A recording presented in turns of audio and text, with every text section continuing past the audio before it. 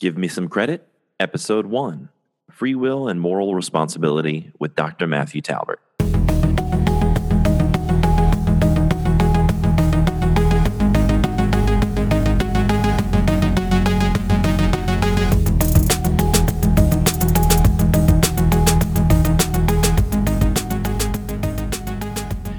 Welcome to Give Me Some Credit. I'm Todd Scholl, and this is a new podcast that I've created that's going to feature long-form interviews with college professors from across the country who specialize in topics that interest me and interest you, the listener. I'll be taking suggestions from you about the subjects that we'll explore together on future episodes. If you're interested in sponsoring this podcast, please email me at toddscholl@gmail.com.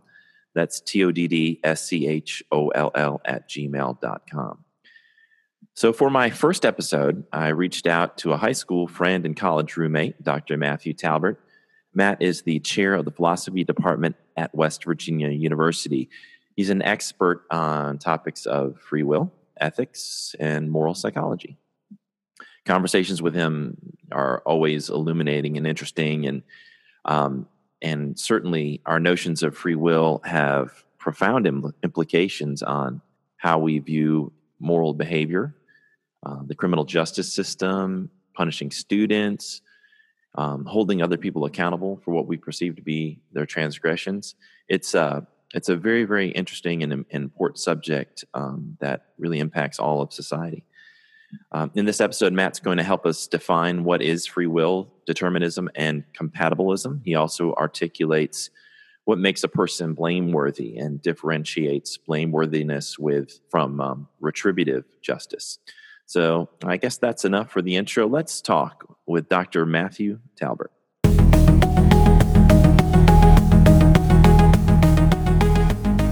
And I'm here with Dr. Matt Talbert, and Dr. Talbert is not only a good friend of mine, but also the chair of the Department of Philosophy at West Virginia University. And I want to welcome you to the podcast. By the way, Matt, the name of the podcast I've decided is Give Me Some Credit. I looked into some other names, but they're already taken. So that's the best I can come up with. Okay.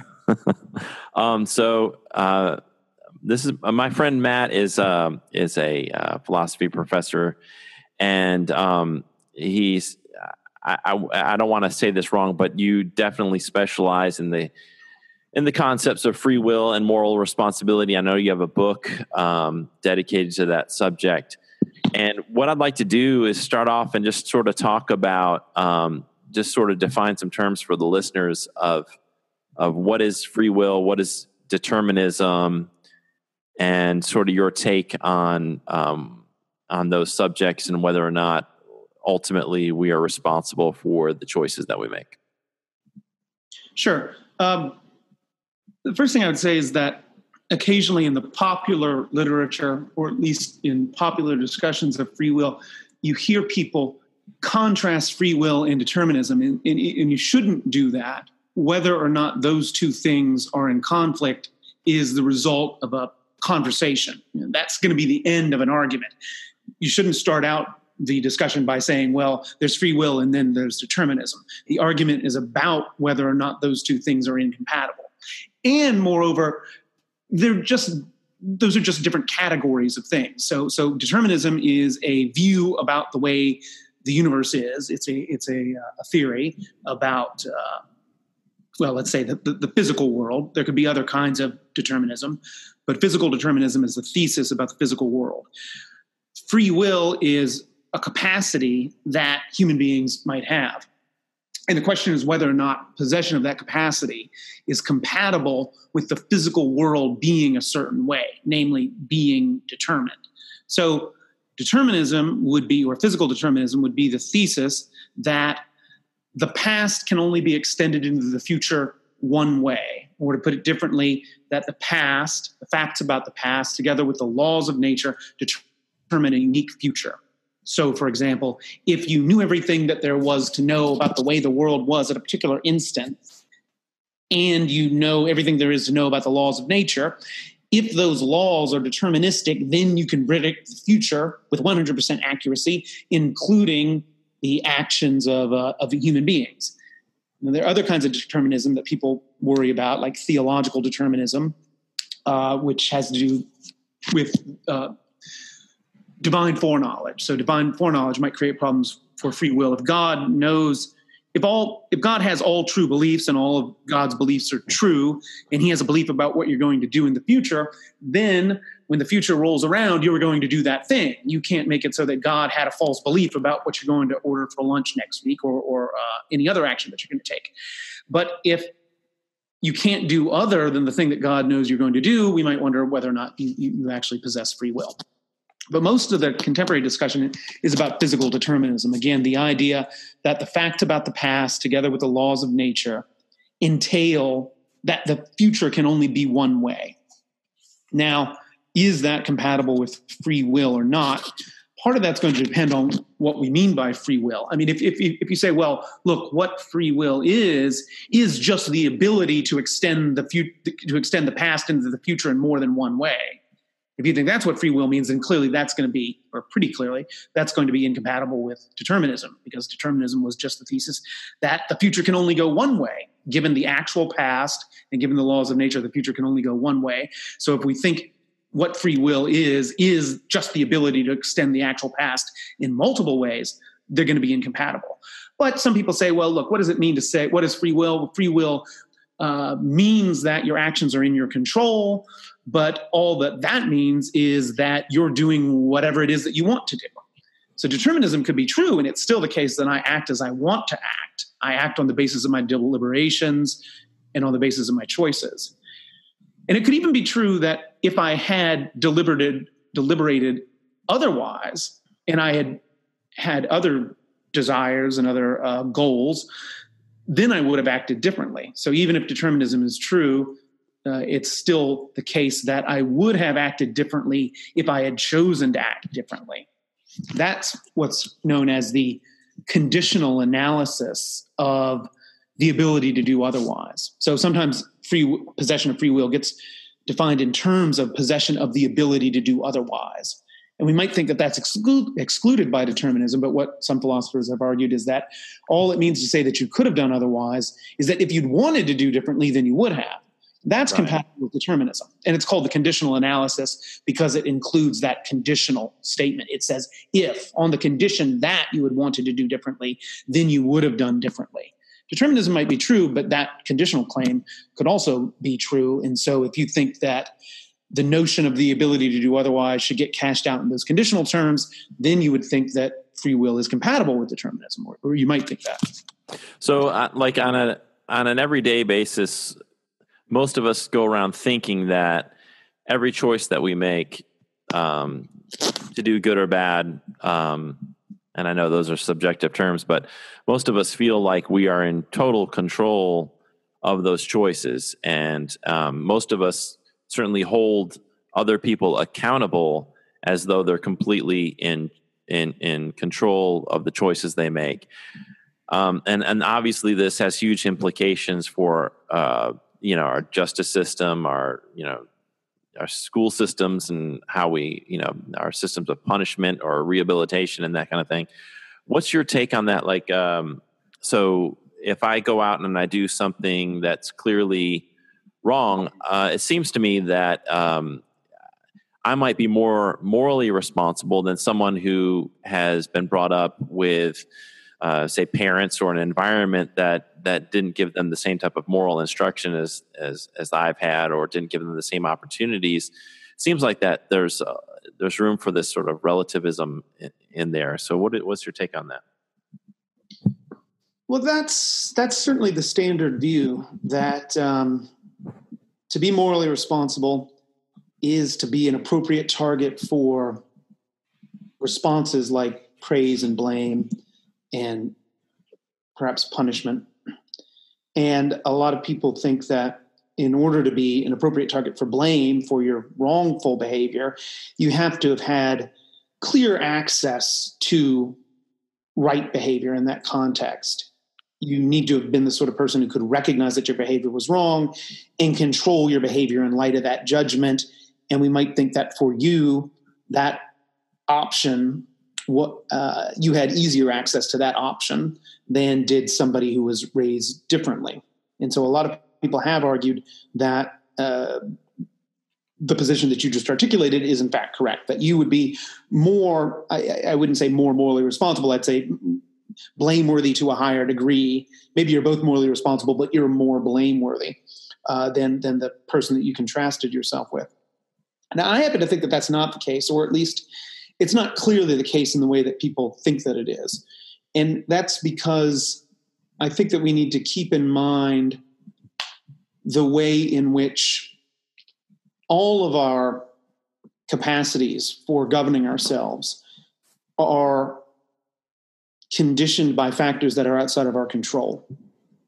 Let me back up and give you a brief argument for skepticism about moral responsibility, which I think is a very interesting argument, a powerful argument. So this argument for skepticism says, it seems that nobody's ever an appropriate target for blame. Nobody's ever really morally responsible for their behavior, because everything that seems to be most in our control, our decisions, the choices that we make, that's always a function of something over which we had no control. I choose to do what I do because of the judgments that I make about reasons, whether or not there's reasons in favor of some action or some other action. And I make those judgments about reasons on the basis of how things seem to me. Does something seem like a reason? If so, I'm going to count it in favor of acting a certain way. And if it seems like it's a reason to do something else, then I will form a judgment or a decision to act differently. But the way things seem to me isn't something that I have direct control over. Whether or not something seems to be a reason is a function largely of luck in how I'm constituted. You are as much a product of luck as somebody who had a more unfortunate upbringing. You had good luck, or what's called good moral luck, and somebody else had bad moral luck. But if we think that luck tends to excuse and tends to put people beyond the reach of praise and blame, we should regard both of you as not praiseworthy or blameworthy, because your behavior, just as much as everybody else's, is explained by things over which you had no control, ultimately. So some people argue on that basis for thinking that we don't have ultimate responsibility for any of our actions because all of our actions are informed by how we are as a person, but you don't have control over how you are as a person, so you don't have ultimate control or ultimate responsibility over your actions. I think that's an interesting and important argument, but I think when we take that on board, what we have to conclude is that the person that you described, the person with the unfortunate upbringing, is often blameworthy for their behavior. Because what makes you blameworthy for your behavior is largely the moral quality of that behavior. So if someone does bad behavior or acts badly, they're open to blame on account of the moral significance of that behavior, and not necessarily on the basis of whether or not it was reasonable to expect them to have seen their behavior as wrong.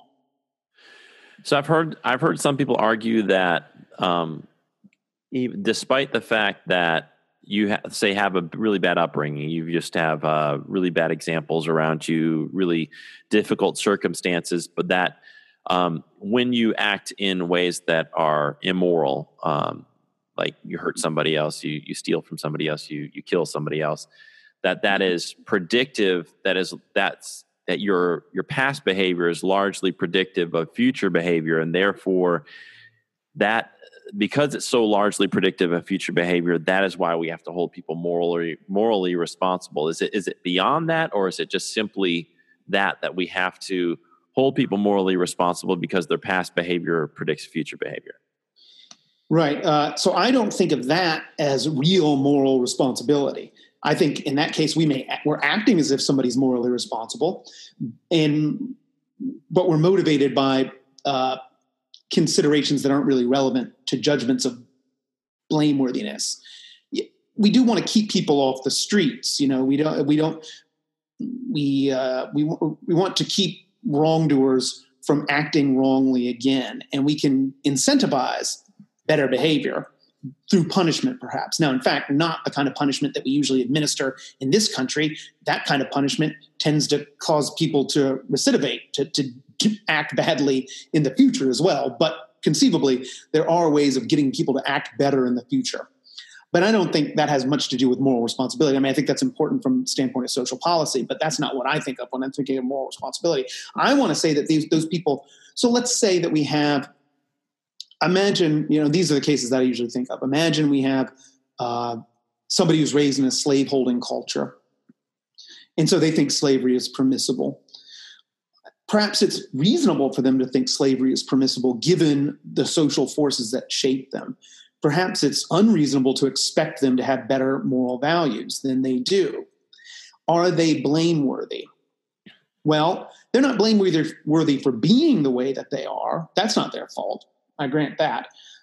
But are they blameworthy? What's blameworthiness? To be blameworthy is to be an appropriate target for blaming responses, on my view. What are blaming responses? Blaming responses are moralized emotions, negative emotions like resentment. Philosophers will often in this context talk about resentment. So the question of whether or not that person raised in the slaveholding culture who reasonably, let's grant, thinks that her behavior is permissible, her mistreatment of slaves is permissible. The question is she blameworthy? That means, is she a worthy target of blaming emotions like resentment? And I'm going to say that she seems clearly to be an appropriate target for those responses. Think about this, and the philosophers often don't do this. Think about the perspective of the victim. Is it appropriate for the victim of this slave owner to resent the treatment that they've been on the receiving end of? What does resentment say? What is the emotion of resentment responding to? What I argue it's responding to is the awareness that you've been treated with contempt, you've been treated with ill will, somebody has denied that you have moral standing, and all those things are what's happening in the slave case. So yeah, the slave owner is blameworthy, not because she's at fault for having her beliefs. She's blameworthy just because she has those beliefs. Are there different levels of blameworthiness, though? So if someone grows up, obviously, in today's culture, owning a slave, certainly compared to, say, the 1700s, it's a different type of environment. Is the blameworthiness different? Are there levels of it, gradations of it? That is, again, what a lot of people would want to say, and I'm not necessarily opposed to conceding that. I mean, what I'm really interested in arguing for is the blameworthiness of the antebellum slave owner. So I'm not committed to saying that she's just as blameworthy as, say, a contemporary slave owner. But I do think it's important to recognize that just as for the antebellum slave owner, there are factors in place that explain why she thinks that she behaves permissibly. If we've got a contemporary slave owner who thinks that, or let's say a contemporary racist, who thinks that his racist views are acceptable and correct and permissible, there are going to be factors that explain why he has those views. Okay. In some sense, because what you want to say is something like, well, it's so easy for him to see that his views are wrong because so much in our cultural context speaks against having those views. Whereas the antebellum slave owner, everything spoke in favor of her having the views that she has. A lot in contemporary culture militates against those racist views, so we can blame the contemporary racists for having those views. But it's still got to be the case that there are factors that explain why it is that he thinks his behavior is permissible, even if a lot of features of our society speak against that. There's some explanation for why he has those views, and that explanation isn't the causal factors that we cite in that story about why the contemporary racist is the way he is. That's not going to be his fault. It's not as if he made himself that way. Right. It's still going to have been shaped by social forces over which he had no control. These kinds of forces are ubiquitous. Think about the example of the kid a couple years ago who people developed the term affluenza in this context, right? So I can't remember his name now. 16-year-old, I can find my book and get it for you. But 16-year-old kid, he takes his dad's truck. He's rich. He takes his dad's truck out. He's drinking and driving. He ends up, I think he ends up killing somebody, or at least seriously injuring a few people. And his parents hire wealthy lawyers, get him off the hook, or at least he gets sentenced to going to California to an expensive detox facility. So he had a kind of luck as well, right? Right. But what we might say is that even though he had access to all the things in society that we think ought to make it easier for you to make good moral decisions, in fact, in his case, those things led to him being kind of a rotten kid, making bad moral decisions. Right. There's always an explanation for why somebody does what they do that bottoms out causally in things that they had no control over. I just think that that's a universally true claim. It's true for people who have good upbringings. It's true for people who have bad upbringings. It's true for the person who we think had access to all the privileges in society, and we can expect the most from them. But when they turn out to be bad people, the explanation for that isn't that it's their fault that they're bad people. It's always the fault of things that they had no control over. And so, again, that's part of the skeptical argument against responsibility. And I want to accept that argument, or at least I'm going to accept a lot of that argument and deny the conclusion. So I want to accept the premises of that argument, but not accept the conclusion. Once we do that, it's going to be hard to make some of the distinctions that you wanted to make. I want to make sure that the listeners are learning, because you've kind of touched on free will and determinism. There's another term that's often used, and you've mentioned the word compatible a few times. There's this notion of compatibilism. Can you kind of just share the definition of that? Yeah, compatibilism is just the idea, is just the claim that free will and determinism are compatible. Now, or I could say free will and or moral responsibility. So, you might wonder, what's the relationship between free will and moral responsibility? Some people say, look, they're just going to go together, but some people think they could come apart, and the question about compatibility with determinism could be raised separately. Most of the time people put them together, though. So it's free will and moral responsibility are compatible with determinism. That's compatibilism. Then you've got incompatibilism, which is just the view that those things are not compatible. If determinism is true, then you don't have free will or you don't have moral responsibility.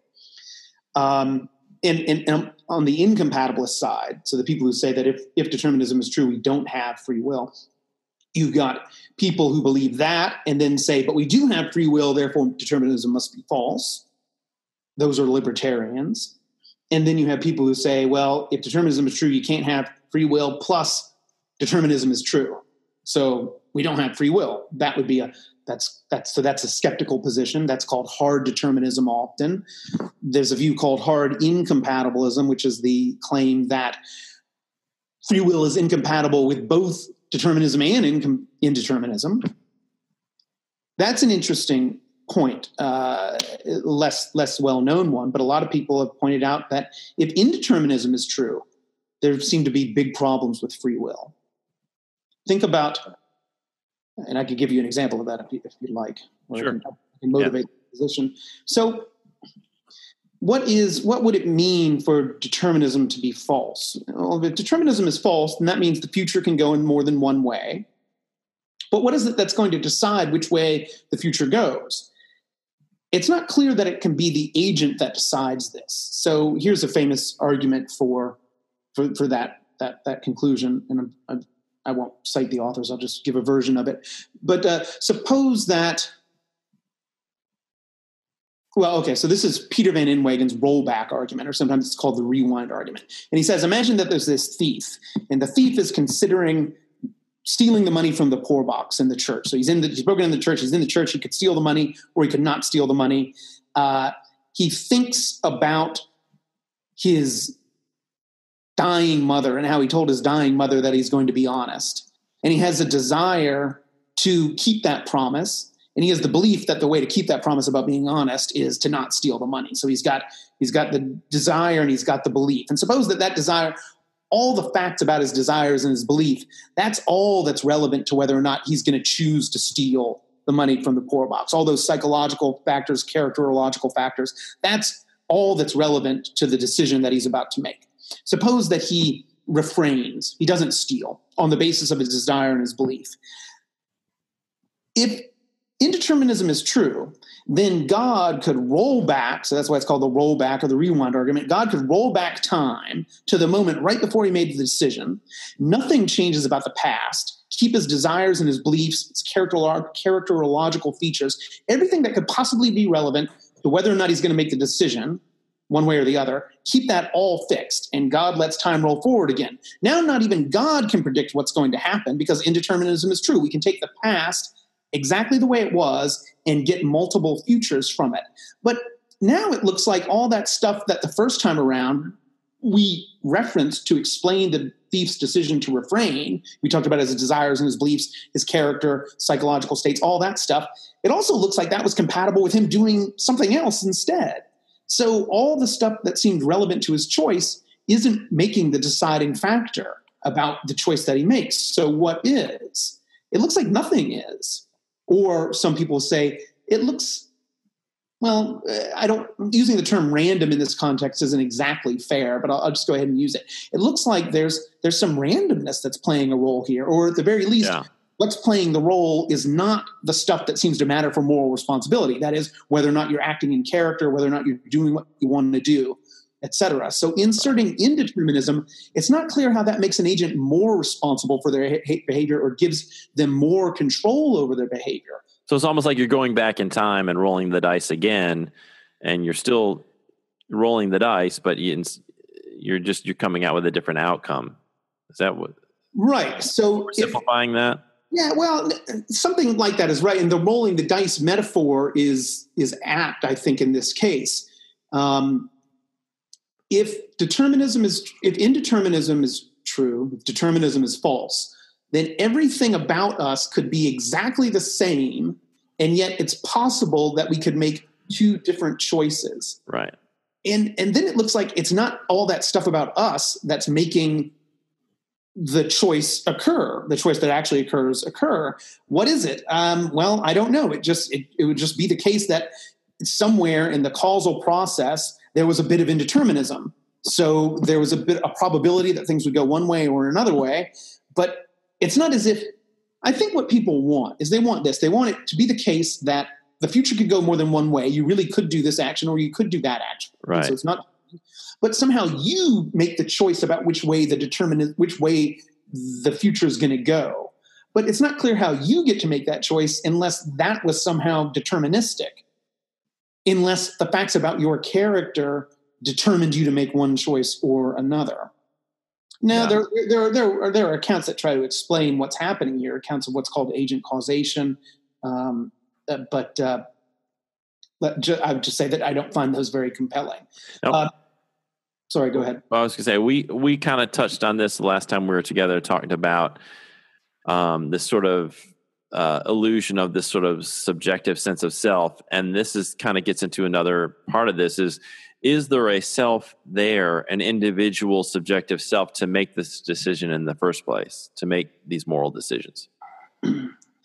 Well, I mean, so let's say that there is. That self is still making the decision on the basis of assessments of reasons. Do you think of that? So I mentioned agent causation a moment ago. Typically, at least a lot of philosophers would say, we think of causation, so one thing causing another, in terms of a relation. We think of causation as a relationship between events. One event occurs that causes another event. What caused the event of the cup breaking on the floor? The event of me releasing it from my hand. What caused the event of me making this choice? The event of certain reasons occurring to me. What caused certain reasons to occur to me? That was some prior event. Once we're telling that sort of story where human decision-making and human action is just part of the event causal sequence, if it's just part of the world, the naturalistic event causal world where every event is explained by some prior event, that's where a lot of people think, that's creating trouble with free will. Right. Regardless of whether or not we're talking about determinism or not, if human behavior gets explained in the way that everything else in the world gets explained, some people have trouble with that. So some people say, nope, there must be an agent, and the agent has this power of causing itself to act, causing actions without being caused to do that at all. So now we don't have to explain my decision in terms of reasons or anything like that. It was just a brute exercise of my agent causal power. the problem with that is that it's hard to see how that kind of causal power fits in with the rest of the world, which seems to be governed on event causal principles. Right.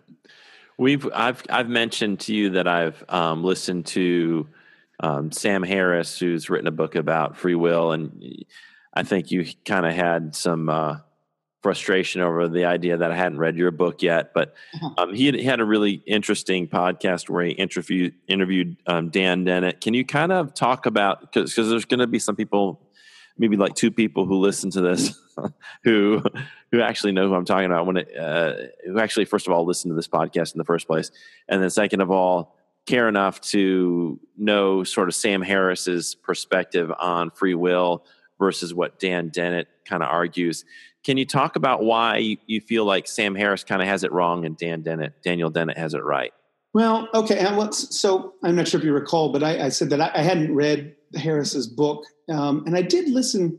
He sent me a link to the podcast, and I listened to it, but I don't recall exactly what I thought. I think that Dennett is a compatibilist of a certain sort. He thinks that talking about moral responsibility is compatible with determinism, and he thinks that for a few reasons. And as I recall, Harris thought that we couldn't talk about free will at all and moral responsibility, so he was more of a skeptic. Yeah. But I remember thinking that his book is called The Illusion of Free Will. Right. Okay. So what would you, just knowing that that's the topic, is free will an illusion, or is it more nuanced than that? Yeah. I'm happy to dispense with free will. What I'm interested in is moral responsibility. So, and I'm willing to say that, look, if determinism is true, or something very like determinism. So determinism might be false because at the quantum level, whether or not a radioactive piece of uranium is going to emit an electron at a particular moment in time, that might not be deterministic. There might be indeterminism there. But for medium and large scale objects, like us, our decisions might be entirely deterministic. Even if at the quantum scales there's some indeterminism, that doesn't mean that we're not deterministic, or that our decisions are deterministic. So anyway, I'm willing to say that determinism excludes free will, but moral responsibility is independent of whether or not we have free will. And that's what I'm really interested in. If you think that clearly determinism makes it so that you can't extend the past in multiple ways. Some people have argued, well, that's not what free will is. Free will is something else. But I'm willing to agree with the incompatibilists and say, yeah, that's probably what free will is. It is the ability to extend the past in multiple ways. And if determinism is true, we don't do that. But I still think we're morally responsible, because I think of moral responsibility as a social phenomenon, largely. It's a social practice. What it is to be morally responsible is to be, as I said earlier, an appropriate target for praise and blame. And that's going to be true as long as we control our actions in a way that is compatible with determinism. We control our actions in the sense that we make judgments and we act in conformity with our judgments. If our actions express our judgments, if my actions express contempt for you, or ill will, as it's often put, then it's appropriate for you to hold me responsible for that behavior, for you to blame me, for you to respond with a set of emotions that are triggered by your awareness that I treated you contemptuously. Then how do we get to, like, so let's say I agree with you, and how do we determine then what is moral behavior and what is immoral behavior?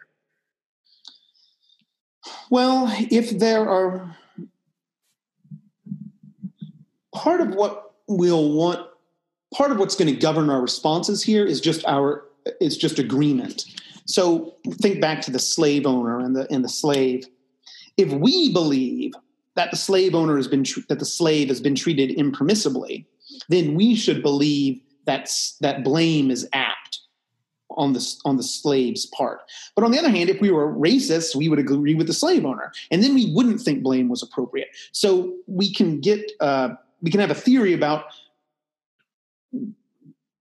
what to do in these cases of disagreement, or we can at least handle disagreement. We just say, look, whether or not you agree or disagree about moral principles is going to determine whether or not you think blame's acceptable in a certain case.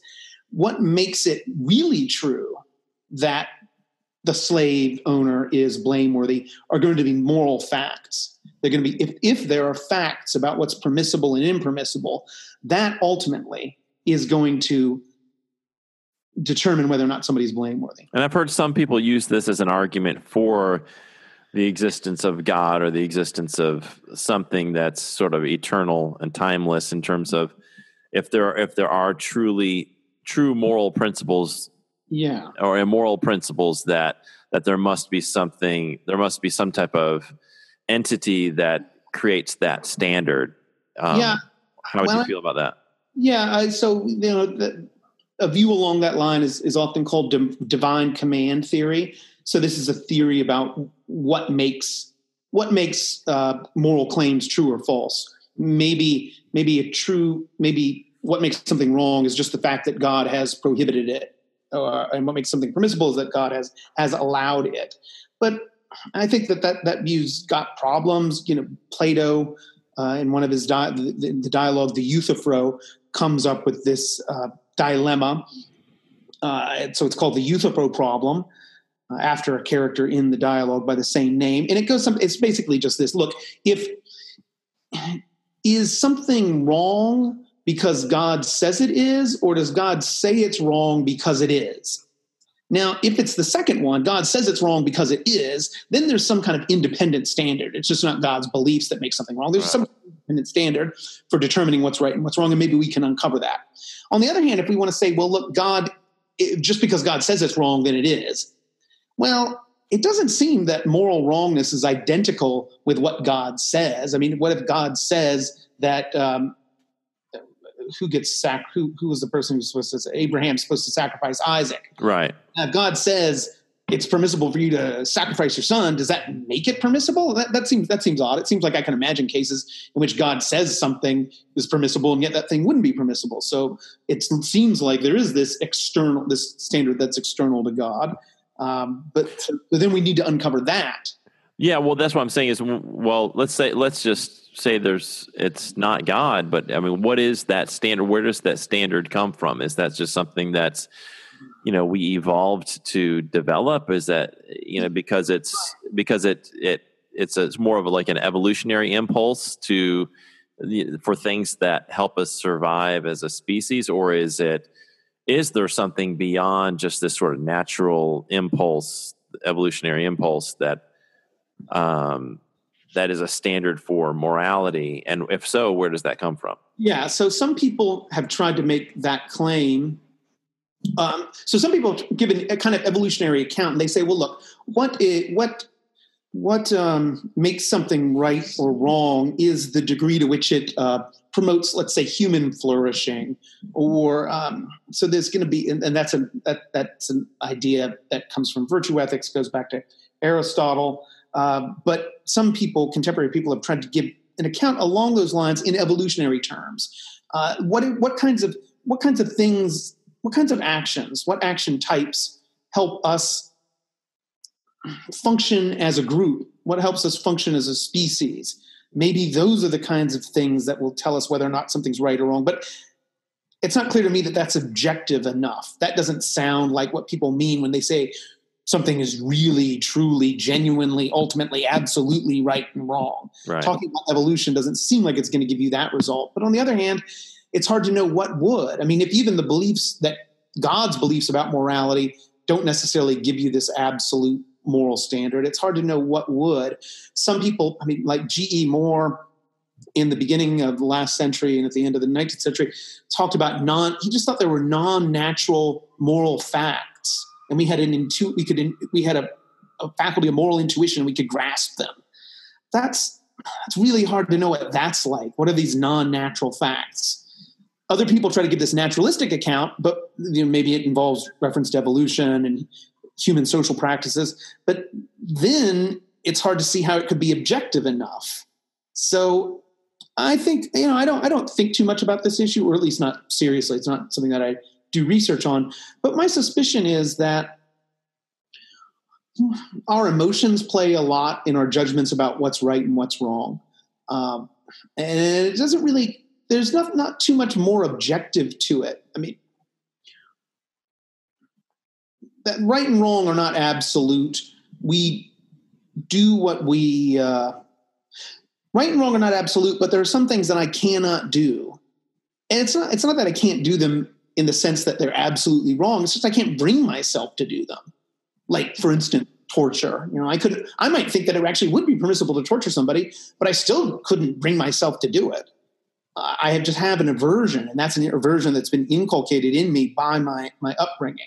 So I think that moral motivation comes from these aversions that we have, and they can be really strong even without being absolute. So I think we take morality seriously, but we take it seriously because we happen to be beings for whom it's really easy to take rules seriously. And we take them, we come to want to be what we think of as a moral person. Like, it's very important for me to think of myself that way, and that's going to constrain my actions. It's also important for me that other people view me that way, and that's going to constrain my actions. So we get a lot of moral constraint without having to talk about morality as something that's totally absolute.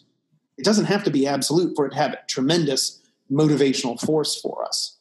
So I think that's probably the story with morality. And then the story with blameworthiness is just, well, look, we make our judgments about blameworthiness on the basis of whether or not we think somebody's been treated contemptuously or not. Do I think that she has a claim against being treated that way? If I do, I'm going to say she's got reason to blame. Now, is it really true that she was treated contemptuously? Is it really true that the guy had a reason not to treat her that way? I don't know, but it seems to me, I mean, that's how I feel. I'm really committed to the view that her objection to that form of treatment is legitimate. And it doesn't, but I don't think that that's an absolute claim about the fabric of reality. I know the morality doesn't have that kind of status. You have written a book on these subjects, and I definitely don't want to wrap this up until you have a chance to sort of talk about your book, the title of your book, and sort of just give a kind of a synopsis of it, and also where people can pick it up. So let's take a moment to do that. Talk about your book and where people can get it. So my 2016 book is called Moral Responsibility, an Introduction, and it's part of Polity. Polity is a UK press, and they have a series called Key Concepts in Philosophy. So it's the book on moral responsibility in that Key Concept series, and you can buy it, anywhere. You can buy it on Amazon most easily. I have another book that's going to come out hopefully this year, co-authored with Jessica Wolfendale, on war crimes, and that's called. It's going to be called War Crimes: Causes, Excuses, and Blame. And so that's about the moral psychology of war crimes and how war crimes are brought about, what causes war crimes, the way that military training might play a role in the commission of war crimes, and the moral responsibility status of people who commit them, including, for instance, child soldiers, which brings up a lot of the issues that we've been talking about, issues about bad moral luck. And so people can get it on Amazon. That one's not out yet, but it will be. That one's not, but it will be.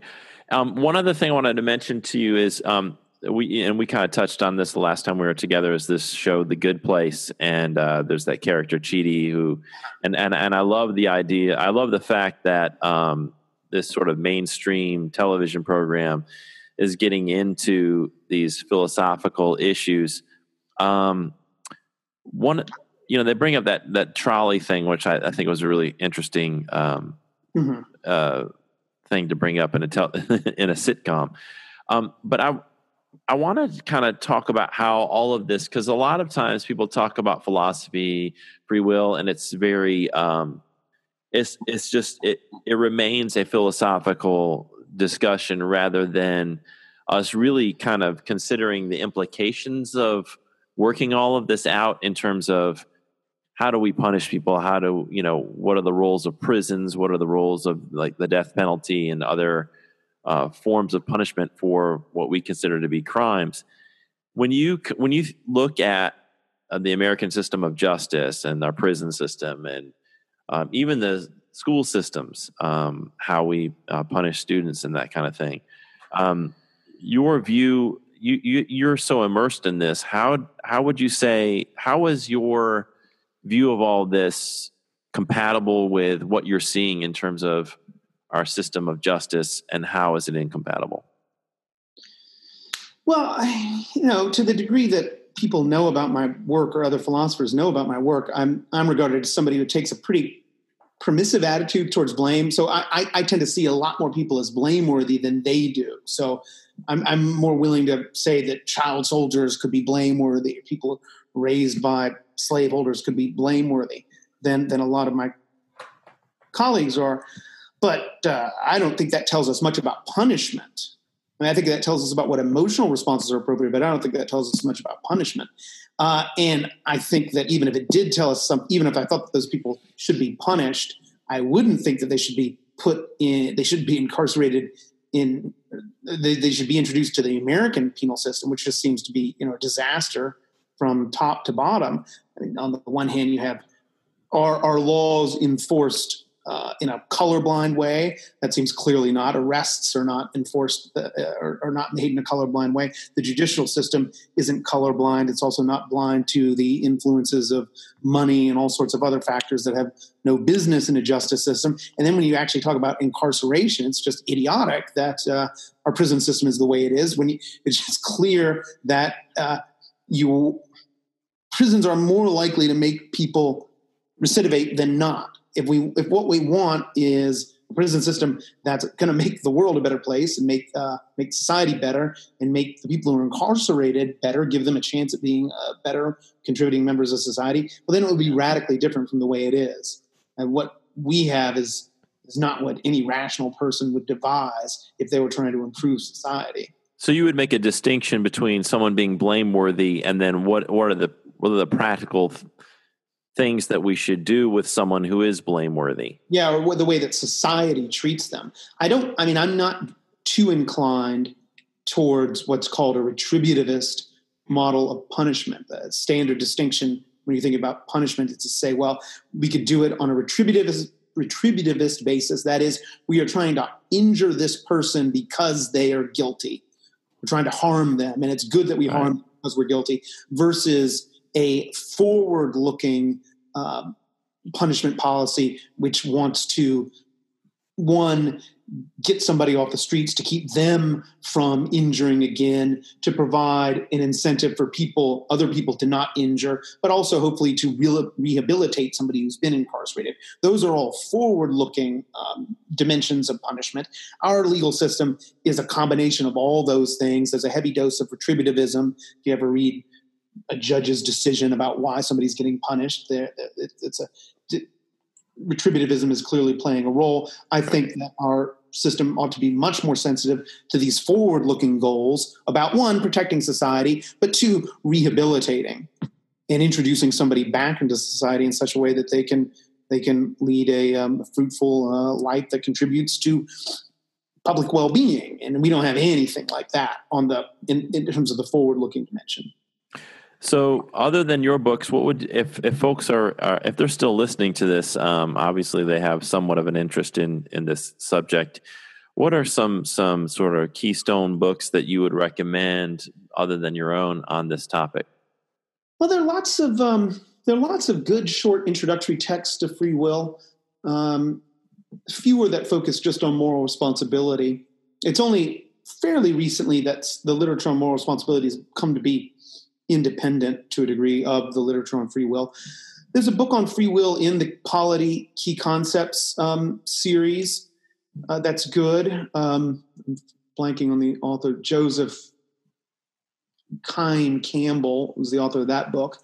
Robert Kane has a short introductory text on free will that's published by Oxford. I'm reading Dirk Pereboom and Michael McKenna's text on free will right now in Rutledge, although it's a much more advanced introduction. The Polity series is pretty is an introductory text, whereas McKenna and Paraboom's would say an advanced introduction. But Kane's free will book from Oxford is also pretty introductory. 4 Views on Freedom, that's a nice introduction that has, again, Dirk Paraboom and Robert Kane, John Martin Fisher, and Manuel Vargas. I think that's published by Oxford as well. They're collections of essays. Most of those are previously published essays, but occasionally an anthology of new essays that are meant to be introductory, so you can find those. Let's see, Paul Russell and Oisin Deary have an Oxford collection of essays like that. That's a big, heavy book, though. Gary Watson's Free Will by Oxford is a collection of really important essays. That's probably a good place to start. So there's a ton of stuff out there. There's no shortage of stuff on free will and moral responsibility. And here's the last question, Matt. What we didn't get to talk about this because you hadn't seen it yet, but what did you think of The Last Jedi? It was fine. It's fine. Like, yeah. Oh wait, yeah. I guess, yeah. You guys, right? Yeah, I remember. When I came down there. Yeah. We had just seen it, and you hadn't seen it, so we were. I saw what Drew talking about. Yeah. So your opinion had not coalesced. I think I was still in. I had just seen it and trying to figure out what I thought about it. So. Yeah. I haven't given it. It's not something I've given a lot of thought to. It was okay. It was long. I thought it was long. It was long. That was not great. The whole thing was dumb. I think they could have cut that out. Yeah. But, yeah. It's fine. We'll save that for another episode. But I thank you for being the first guest on this podcast, and I'm hoping that other folks. So far, I've invited 4 people, and you're the only person who's accepted the invitation. But I'm hoping to find some more people to talk about different topics that are just interesting to me, and I always like learning things I should have paid attention to in college probably and did. But I appreciate your time, and it's always good talking to you. Always interesting having these conversations with you. So thanks. Thanks, Todd. All right. I'll see you later. Bye. Well, thanks again to Dr. Matthew Talbert for being our guest on Give Me Some Credit. I'd love to hear your feedback about this week's episode and your suggestions for future topics to cover. I'd also appreciate any support you can give to the podcast. You can find me on Facebook at Todd Andrew Scholl or email me at toddscholl@gmail.com. Well, thanks for listening to Give Me Some Credit.